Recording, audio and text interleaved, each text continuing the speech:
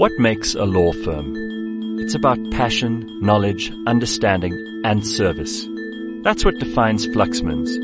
In this podcast series, we take you behind the desks of some of South Africa's smartest legal minds.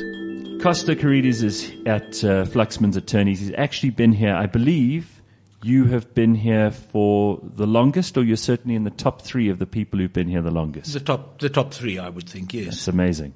And what got you interested in law all those years ago? How did it all begin? It was a process of elimination. I had Greek parents who were very fond of, who worshipped education, and they said that their son should either become a doctor, a dentist, or a lawyer.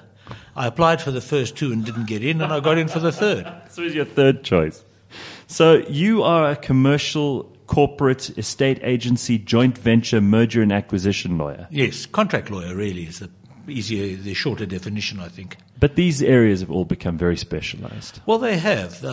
Estate agency law in particular was a speciality of ours because historically the firm Raffaele Wiener, which originally merged with Fluxman's in 1990, was the firm which was responsible in part for the drafting of the Estate Agency Affairs Act in 1976. Really? Our late partner Ronnie Taurog was very prominent in that drafting.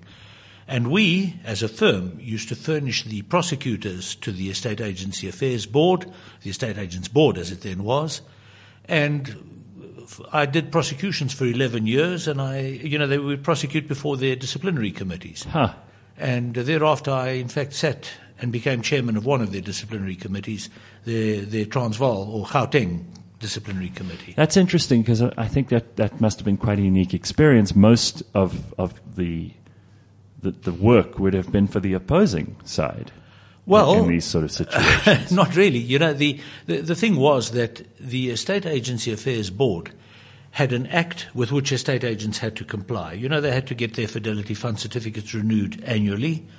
They had to file audit certificates to show that their trust account was in order, and very often, of course, it wasn't. In a situation where it wasn't. Estate agents had a problem, and of course they also had a code of conduct by which they had to abide.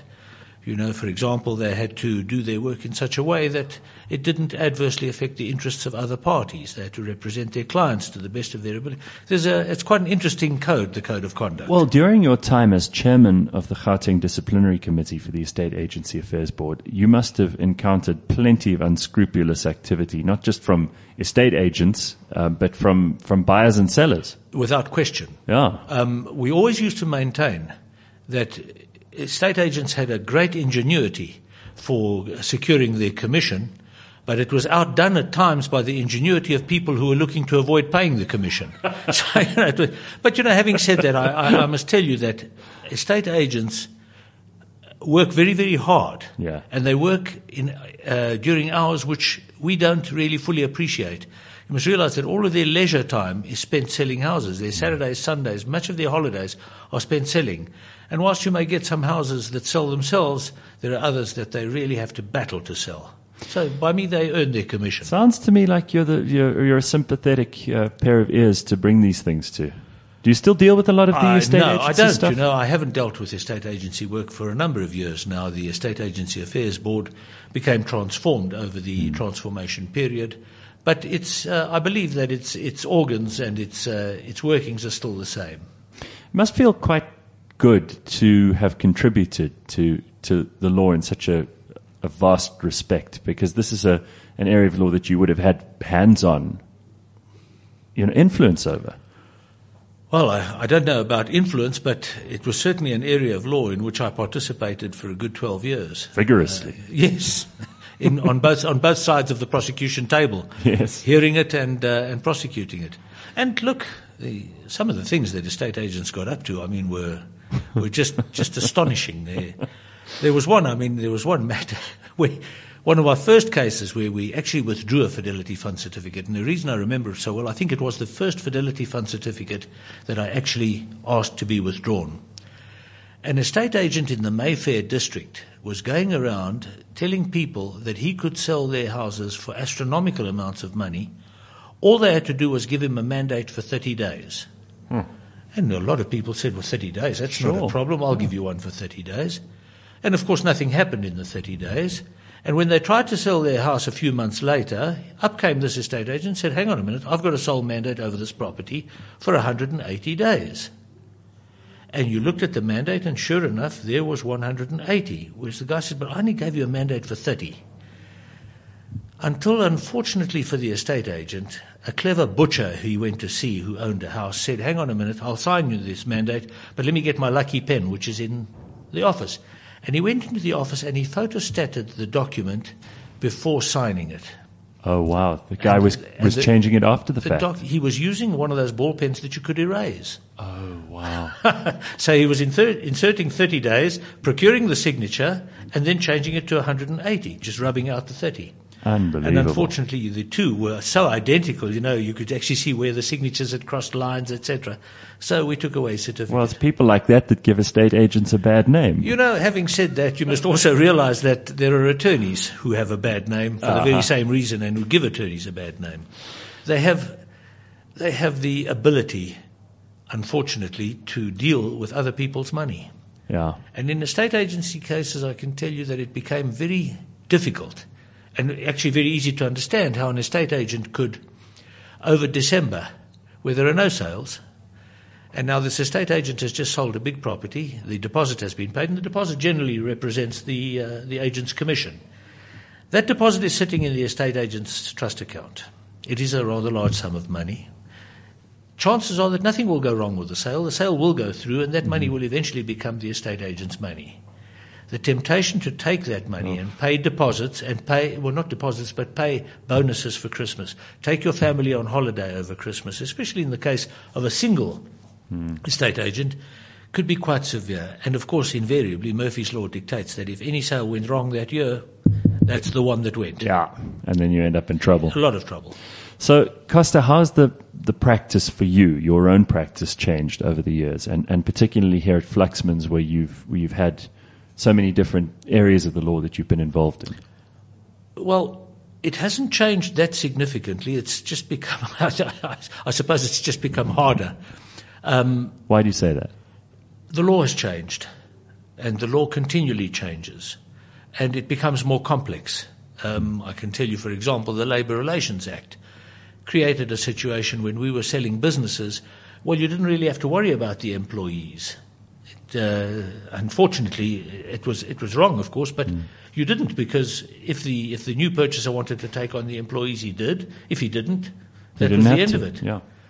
And of course, when that came on, it became quite a task to adapt sales agreements so as to include the provisions of the Labour Relations Act, and that's just for starters.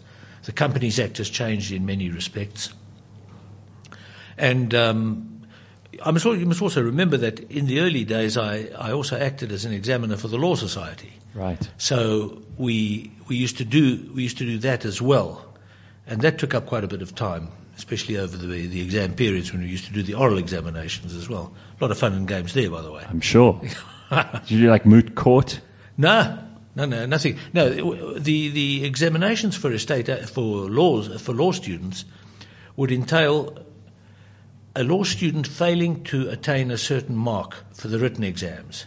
And once that failure occurred, he would have to sit for an oral exam before three appointed examiners, who had 15 minutes to decide whether this guy had to rewrite the paper or he could go through. It's a lot of pressure. And in those 15 minutes, of course, and so many law students fail to understand that if you've done badly in one section of the paper, make sure you know that section when you go for the examination, because that's where they're going to concentrate for 15 minutes. That was also a lot of fun. How many people got through in front of you? Oh, plenty. Oh, okay. A great many got through. Now, many also failed. But sure, of course. What I've heard about you is that you're a very early riser. Yes. You like to get as much done in the early hours of the day as possible. Is this as a result of having experience and figuring out that that's the thing that works best for you? Or do you think that this is something other lawyers have to figure out? I warned you, Gareth, you know that this is where you get these anecdotes. Yeah? When I was at university as a law student there were no computers in those days, and the law reports were in hard copy. Right. And there were only 2 sets of law reports. Now, if you wanted to refer to the law reports that you'd been referred to in your lecture the day before, and you went to the library during the day to do it, you would find 6 or 7 people ahead of you in a queue waiting for one particular law report. If, however, you got to the law library at 6 o'clock in the morning, you could do the whole lot, and by 8:30 you were finished, everything, and you could then go and spend the day in the canteen playing bridge. And it's still a formula you follow. And I followed it. I also find, and this is without any exaggeration at all, when you wake up in the morning, your mind is fresh, your brain is clear. You get to the office and you'd be amazed at what was a problem yesterday is not a problem today from the drafting perspective, and you can easily see the transaction materializing in front of you, and you can draft it quite easily. The phone doesn't ring until 9 o'clock, and invariably you can get done between 6 and 9, probably a good half to 3/4 day's work. Absolutely. Yes. Now, there's some useful advice. And any candidate attorney listening to you now is going to complain horribly about all those extraordinarily long hours, but actually and the late nights. Yeah. And you've given them a bit of a head start here if they listen. It's easier this way. I found it easier, but a lot of my partners, I must say, prefer to come in late, and they burn the midnight oil, and they produce first-rate agreements during that time. Well, so it's what you get used to, I suppose. Correct. I believe you bake bread. Somebody's been talking. Yes, it's a hobby of mine. See, I know everything. Is your bread fantastic? What kind of bread are we talking about? I say so myself, my bread is good. Oh. It's artisan bread. Yes. And I follow a recipe by a guy called Marcus Farbinger. Yeah? In Neisner. He runs a place called Ile de Pain. Island of the Bread. Indeed. Wow. And his bread is just spectacular. Have we got any special secrets you want to give away here? Or Well, you can get the recipe from him. Okay. Go online, and Marcus Farbinger, he will only be too happy to let you... Have you improved on it in any way? Not a chance. That thing just doesn't get improved. But it takes 6 hours. You've got to rest it. And there's no kneading. It's just folding gently. It's a cathartic experience. It actually is. It takes your mind off every aspect of work that's worrying you or whatever it is, just making bread. And when you think about it, it's water, dough, and some salt and some yeast, and you produce this wonderful bread. It's lovely. I imagine if I speak to you for a little bit longer, I'll end up discovering the secrets to the universe. I don't know about the universe. You seem to have it all figured out. But certainly bread. Bread. When I'm stressed out, it is for me the way to de-stress. Now you're a lawyer. You understand how important the right of reply is. Yes. We had someone casting aspersions on your character just a moment ago. Aha. One of the other lawyers. They mentioned that your desk is so tidy, your office is so clean and so organized and so neat. They say it's because I've got no work to do. No, they said it's because they think that's the sign of a dangerous psychopath. Or I'm paraphrasing to a degree. A great lawyer I once knew, Gerald Rubenstein, a former partner of ours, walked in and said, whenever you see a man with a neat and tidy desk, it's because he's not busy. Well, defend yourself. Yeah. Well, I am busy. I spend a lot of time clearing my desk because I save a lot of time thereafter finding documents which I have filed properly. There we are. Thank you very much. An adequate defense and more than adequate discussion. I also believe you're interested in military history. Oh, yes. So this is a track that you and I can go down that probably no one else cares about, but you've obviously been to the Imperial War Museum here and a number of them in Europe. Certainly the one in the UK. Yeah. In England. That's incredible. That's an incredible war museum. The Imperial War Museum. All those uniforms, those weapons, the descriptions they give of all those battles. And the 2 cannons in the front. Oh, wow. Ramillies. Yeah, 14-inch. Yeah. But Philip Vallet and I went there 2 years ago. We spent the most wonderful day there. The two What particular period of military history are we talking about in terms of your fascination? Well, certainly the Anglo-Zulu War. Rorke's Drift, St. Luana. And St. Luana. Right. Now, Philip and I have been down to... Philip is also an avid historian. And, I didn't know this. I should have known this before. Wider knowledge than me. He does the American Civil War is his favorite. Aha. But I'm also very interested in long history, longer occurring, back in the times of, let's say, ancient Greece. 450 BC, 600 BC, the Persian invasions of Greece. Right. Those are fascinating. So we had Pheidippides and Sparta and Athens. The war between Sparta and Athens, certainly.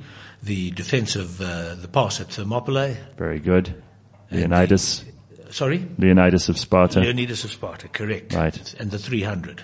There we are. You know, of course, that the 300 was only part of a force, a combined force of Athens and Sparta, one of the few times they allied themselves together against Xerxes of Persia. Xerxes, correct. And Xerxes and they said to Sparta, contribute. And Sparta said, well, how many men are you contributing? And Athens said, we're contributing 4,500. He said, in that case, we'll send 300. Now, your own Greek ancestry, I mean, are you from the island Greeks? Are you from the mainland Greece? Next door to Sparta. Very good. That's why you're interested. Huh? Yeah, well, it's fascinating. That part of history really is fascinating because the Spartans, as you know, the Persians discovered a way around the pass. Right. And it was shown to them by a Greek called Ephialtes, who was a traitor. Well, the word for traitor in Greek now, is Ephialtes. It took his name and made it the name of a traitor, the description of a traitor. And as soon as they discovered that they were going to be outflanked, Leonidas dismissed the Athenian contingent, told them to go home, and the Spartans stayed. And fought to the bitter end. Fought to the death. 2 Spartans were sent home to tell the Spartans about what happened, and they were disgraced because they had not stayed. And died. They only redeemed themselves by fighting in the front line at the Battle of Plataea when the Xerxes was finally defeated. Well, I think your battlefield is now the law. But you carry on a proud tradition. Well, love it. It's so interesting because, history has a way of giving you lessons for the future. Well, you've given me some lessons, and I think anyone who listens to this will learn a few shortcuts to make their life in the law that much more efficient. I thank you for your time. It's very good to talk to you, Costa. Thank you very much. It's been enjoyable. You've been listening to Fluxman's Attorneys for the Love of Law. For more information, go to fluxmans.com.